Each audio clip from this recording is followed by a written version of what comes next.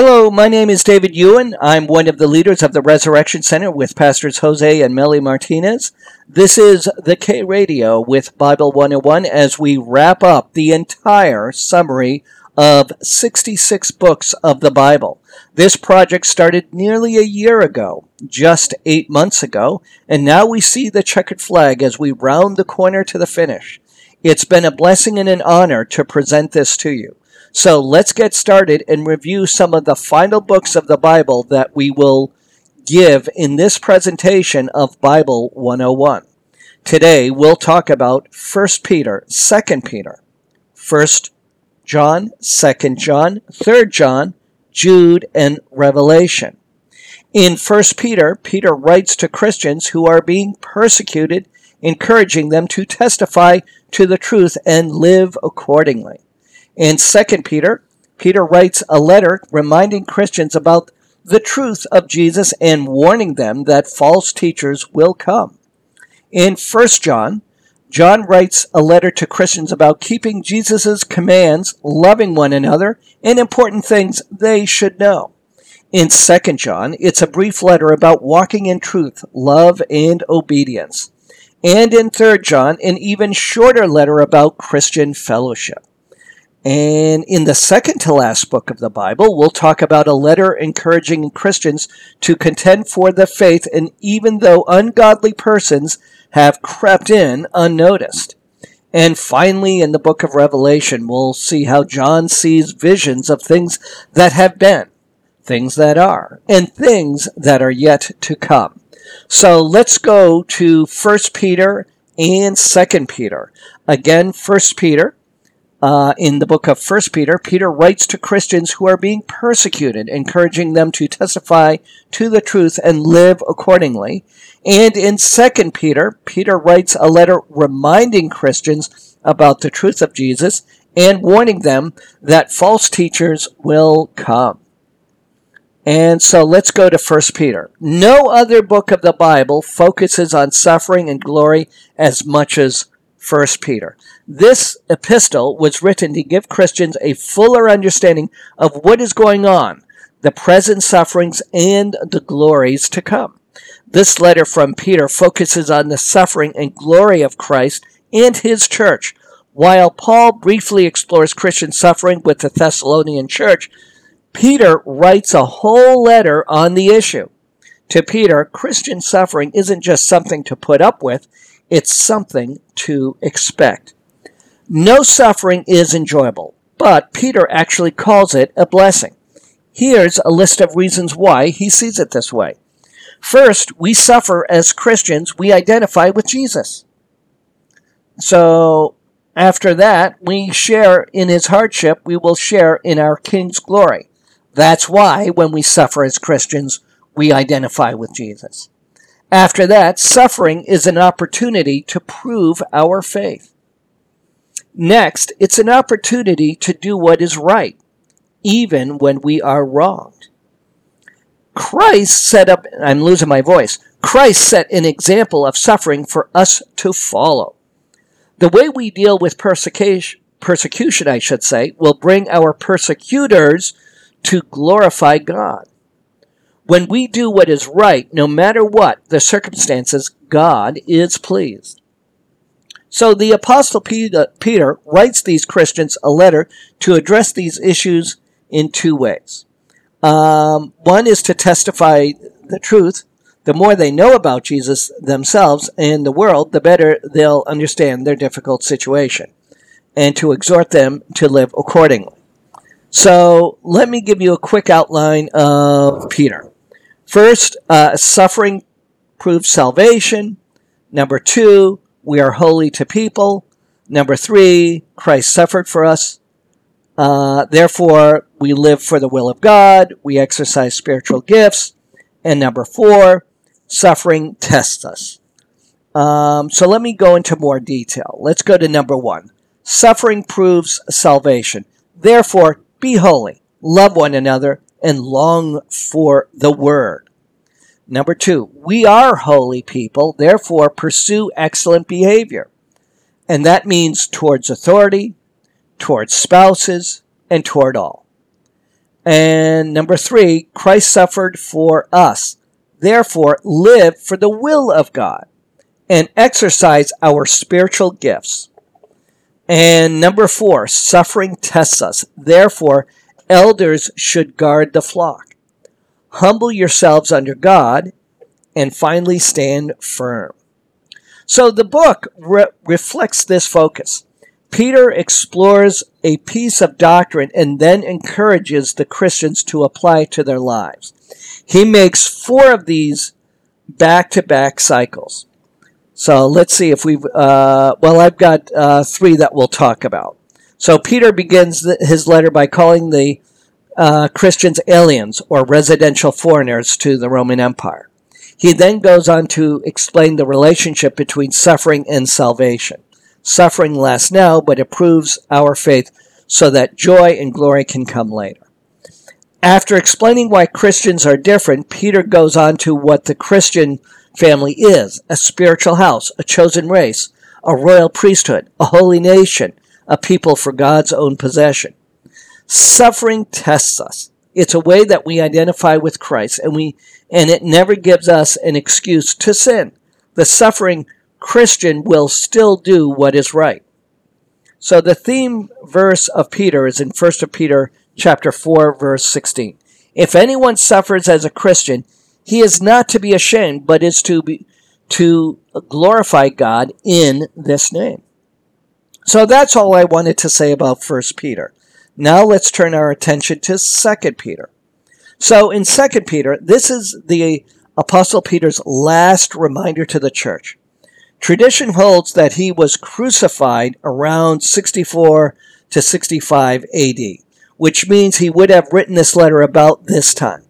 Peter is about to die, and so he writes a quick reminder to Christians. He focuses on the sincere faith and teaching of the apostles and warns that false teachers will rise.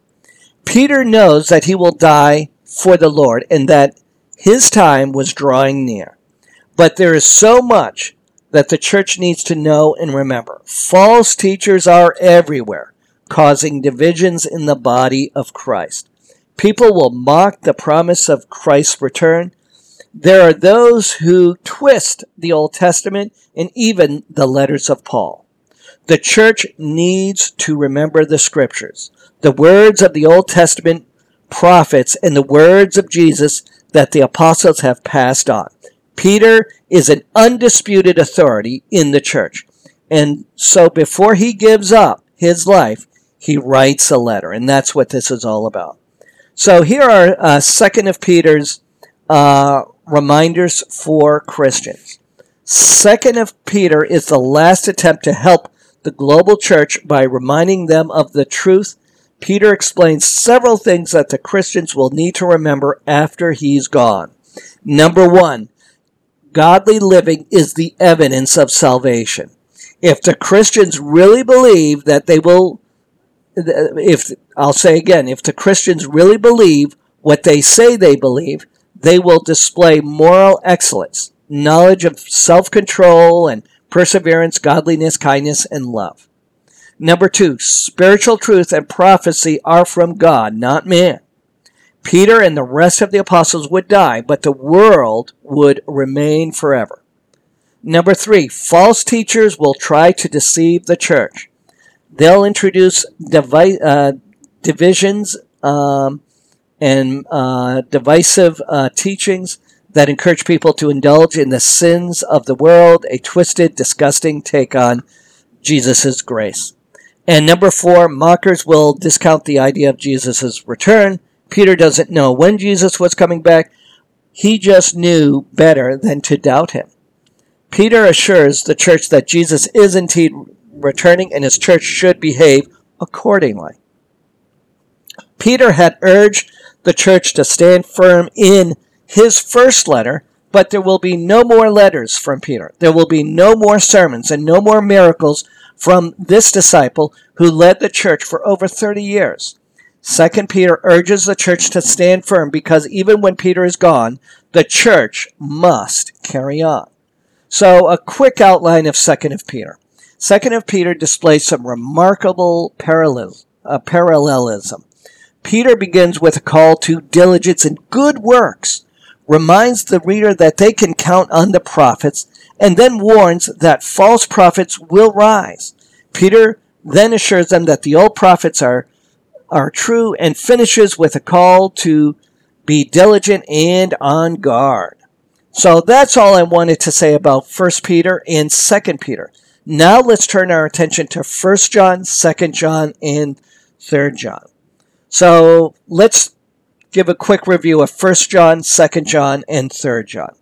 In 1 John, John writes a letter to Christians about keeping Jesus' commands, loving one another, and important things they should know. In 2 John, it's a very brief letter about walking in truth, love, and obedience. And in 3 John, it's an even shorter letter about Christian fellowship. So let's talk about 1 John. 1 John's role in the Bible is closely related to the Gospel of John. The Gospel of John is written to persuade non-Christians to believe in Jesus and find eternal life in His name. Conversely, the first letter of John is written so that those who believe in Jesus would know that they have indeed found life in Him. So John lists 12 reasons for writing this letter. Number 1, so that he and the church may have joy. Number 2, so that they would not sin. Number 3, because their sins are forgiven. Number 4, because they know God the Father. Number 5, because they know Jesus. Number 6, because they have overcome the evil one. Next, number 7, because they are strong. Number 8, because the word of God abides in them. Number 9, because they know the truth. Number 10, because no lie or false teaching can come from the truth. Number 11, because some would try to deceive them. Number 12, so that they would know they have eternal life. No other book of the Bible talks about love as often as 1 John. About 1 in every 50 words is a form of love. That makes for about 52 mentions of love in just 5 short chapters. And it's no surprise love is evidence of salvation, as we find in 1 John chapter 3, verse 14. And John says that God Himself is love. And that's in 1 John chapter 4, verse 8. So the outline of 1 John is as follows. It's basically 4 parts. Number 1, the children of God keep His commandments. Number 2, Spirit of God affirms Jesus' first coming. Number 3, the children of God love one another. Number 4, things the child of God can know. And that's all I wanted to say about 1 John. Now let's turn our attention to 2 John. So John writes this second letter to the chosen lady and her children, which may refer to a particular church leader or perhaps metaphorically to a local church or group of churches. John refers to this lady's chosen sister at the end of this letter, and that's in 2 John 13. This letter repeats many themes from John's first letter that we talked about, and also 3 John reflects these themes as well. Overall, the 3 letters from John give us an idea of what the apostle thought was most important at the time: sound teaching, obedience to God, and brotherly love. In 2 John, he spoke about truth, love, and obedience. Now he writes to tell them what to do about it. In 2 John, he briefly explains the relationship between truth, love, and obedience. So, number 1, love and truth. John loves those who know the truth because the truth abides in them. When the two parties know the truth, love comes naturally. That's number 1. Let's go to number 2. Truth and obedience. God the Father commanded that His children walk in truth. When you know truth, obedience comes naturally. Number 3. Obedience and love.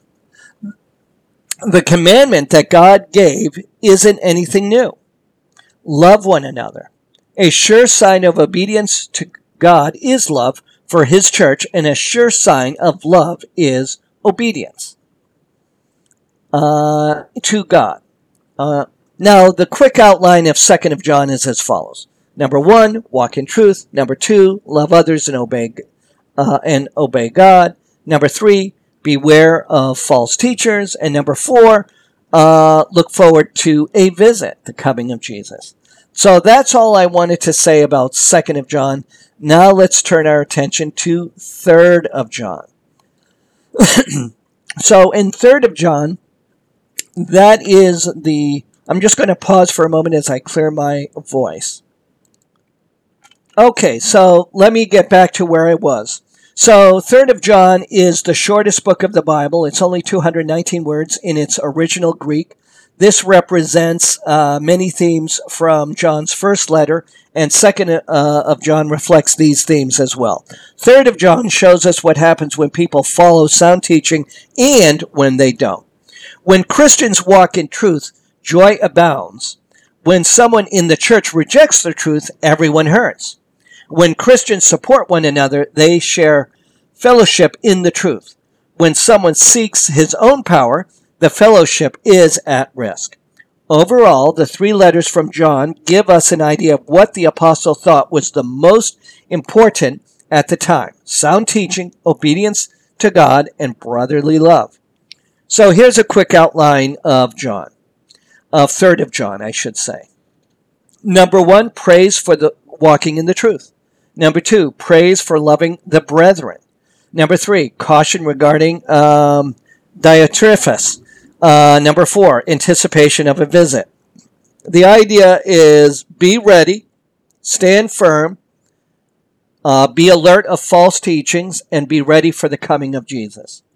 So that's all I wanted to say about 1st of John, 2nd of John, and 3rd of John.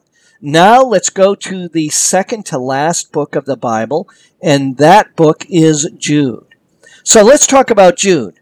Jude came from an important family. The Lord Jesus Christ was his brother.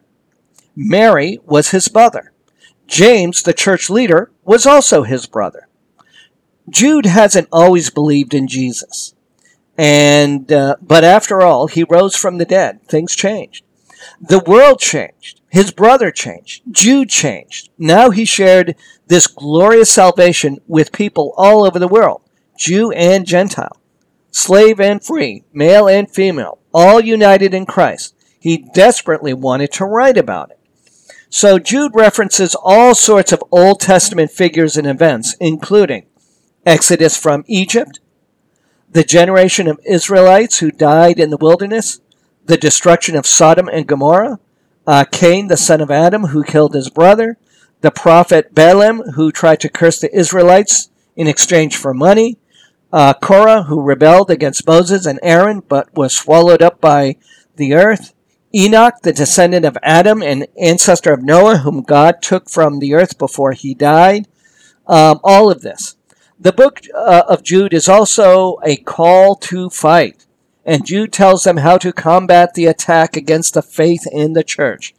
He speaks to the people and says, number 1, build themselves up in faith. They are to pray in the Holy Spirit, maintain themselves in God's love, and wait for eternal life in Jesus. And number 2, show mercy to others. They should have mercy on those who doubt, even on those who are stained by sin. They're to be rescuers, snatching some out of the fires that will come.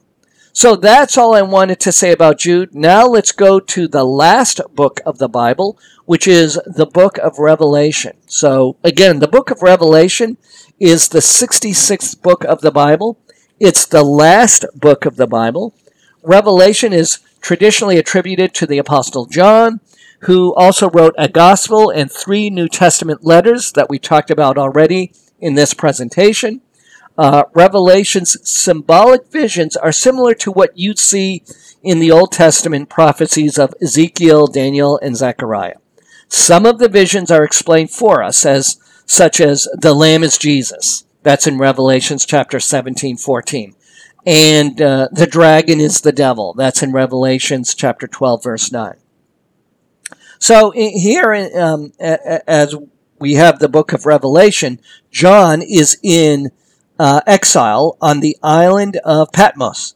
His crime bearing witness of Jesus, and that's in Revelations chapter 1, verse 9. So somebody didn't want John spreading this gospel message, and so they shipped him off to an island. So he's contained. But now John has received even more news to share. It all starts one Sunday when John hears a voice behind him. Write in a book what you see and send it to the 7 churches. John turns around to see 7 golden lampstands, and among them, the risen Lord Jesus Christ himself. Jesus gives John a message for 7 churches in Asia, and this is in modern-day Turkey. Of the 7, one is about to undergo intense suffering. You hear about that in Revelation chapter 2, verse 10. One has kept his word, that's in Revelation chapter 3, verse 8, and the other 5 were faltering in their loyalty to Jesus. The Lord warns the churches that he is the righteous judge and he knows their deeds. He calls the faltering churches to repentance and makes 7 encouraging promises to those who overcome. So then John is whisked into heaven to witness what must take place after these things. So begins a long series of prophetic visions for the churches, and it includes, number 1, a lamb who represents Jesus breaks 7 seals holding an old book shut. Each time a seal is broken, it triggers an event on earth, some of which are catastrophic. And we see that in Revelations chapter 4 through chapter 7. The next one, 7 angels blow 7 trumpets, and each trumpet blast brings a plague on the earth. And that's in Revelations chapter 8, chapter 8 through 11. The next one, a great dragon, Satan, and 2 beasts make war against a certain woman and the saints. And that is in Revelations 12 through 14. The next one, 7 angels pour out 7 bowls, and each bowl brings another plague on the earth. And that's in Revelations 15 through 16. The next one, the Lamb overcomes the wicked city of Babylon. The dragon and the beast then brings about a final judgment day, and that's in Revelations 17 through 20. Then next, a new heaven and a new earth appear where God and the Lamb dwell with people in harmony forever, and that's in Revelations 21 through 22. John faithfully writes everything down as a prophetic letter to the 7 churches with a closing message from Jesus, I am coming quickly. So as you read and study Revelation, keep a few things in mind. There's 3 things. Number 1, this message is written to churches in Asia which had both Jewish and Gentile members. Number 2, Jesus begins everything with messages to the churches who are dealing with distraction, persecution, false teaching, immorality, laziness, and stagnation. And number 3, the correct response to this letter is to come to Jesus and invite others. And you see that in Revelations chapter 2, verse 17. So here's a quick outline of Revelation, a quick review. Number 1, it's John's greeting in its introduction. Number 2, it's Jesus' message to the 7 churches. Number 3, it's the visions of what comes after these things, such as the Lamb who was slain breaks 7 seals, the 7 angels sound their trumpets, the dragon, the beast, and the saints, the 7 bowls of God's wrath, the Lamb overcomes Babylon and judges the earth, and finally the new heaven, new earth, and new Jerusalem. And then the book ends with how to respond to John's visions, which you see in Revelations chapter 22, verse 10 through 21. And so in just 25 verses, or 66 books, we have covered all of the books of the Bible. So in 1st of John, We talked about him writing a letter to Christians about keeping Jesus' commands, loving one another, and important things they should know. We talked about 2nd of John, a brief letter about walking in truth, love, and obedience. And a 3rd of John, an even shorter letter about Christian fellowship. Then we talked about Jude, a letter encouraging Christians to contend for the faith, even though ungodly persons have crept in unnoticed. And in the book of Revelation, we talk about how John sees visions of things that have been, things that are, and things that are yet to come. This concludes the entire summary of Bible 101. This is all 66 books of the Bible. All of this was completed in just 8 months. It's been an honor and a blessing. My name is David Ewan of the Resurrection Center with Pastors Jose and Melly Martinez, and this is Bible 101 on the K Radio. And that's a wrap.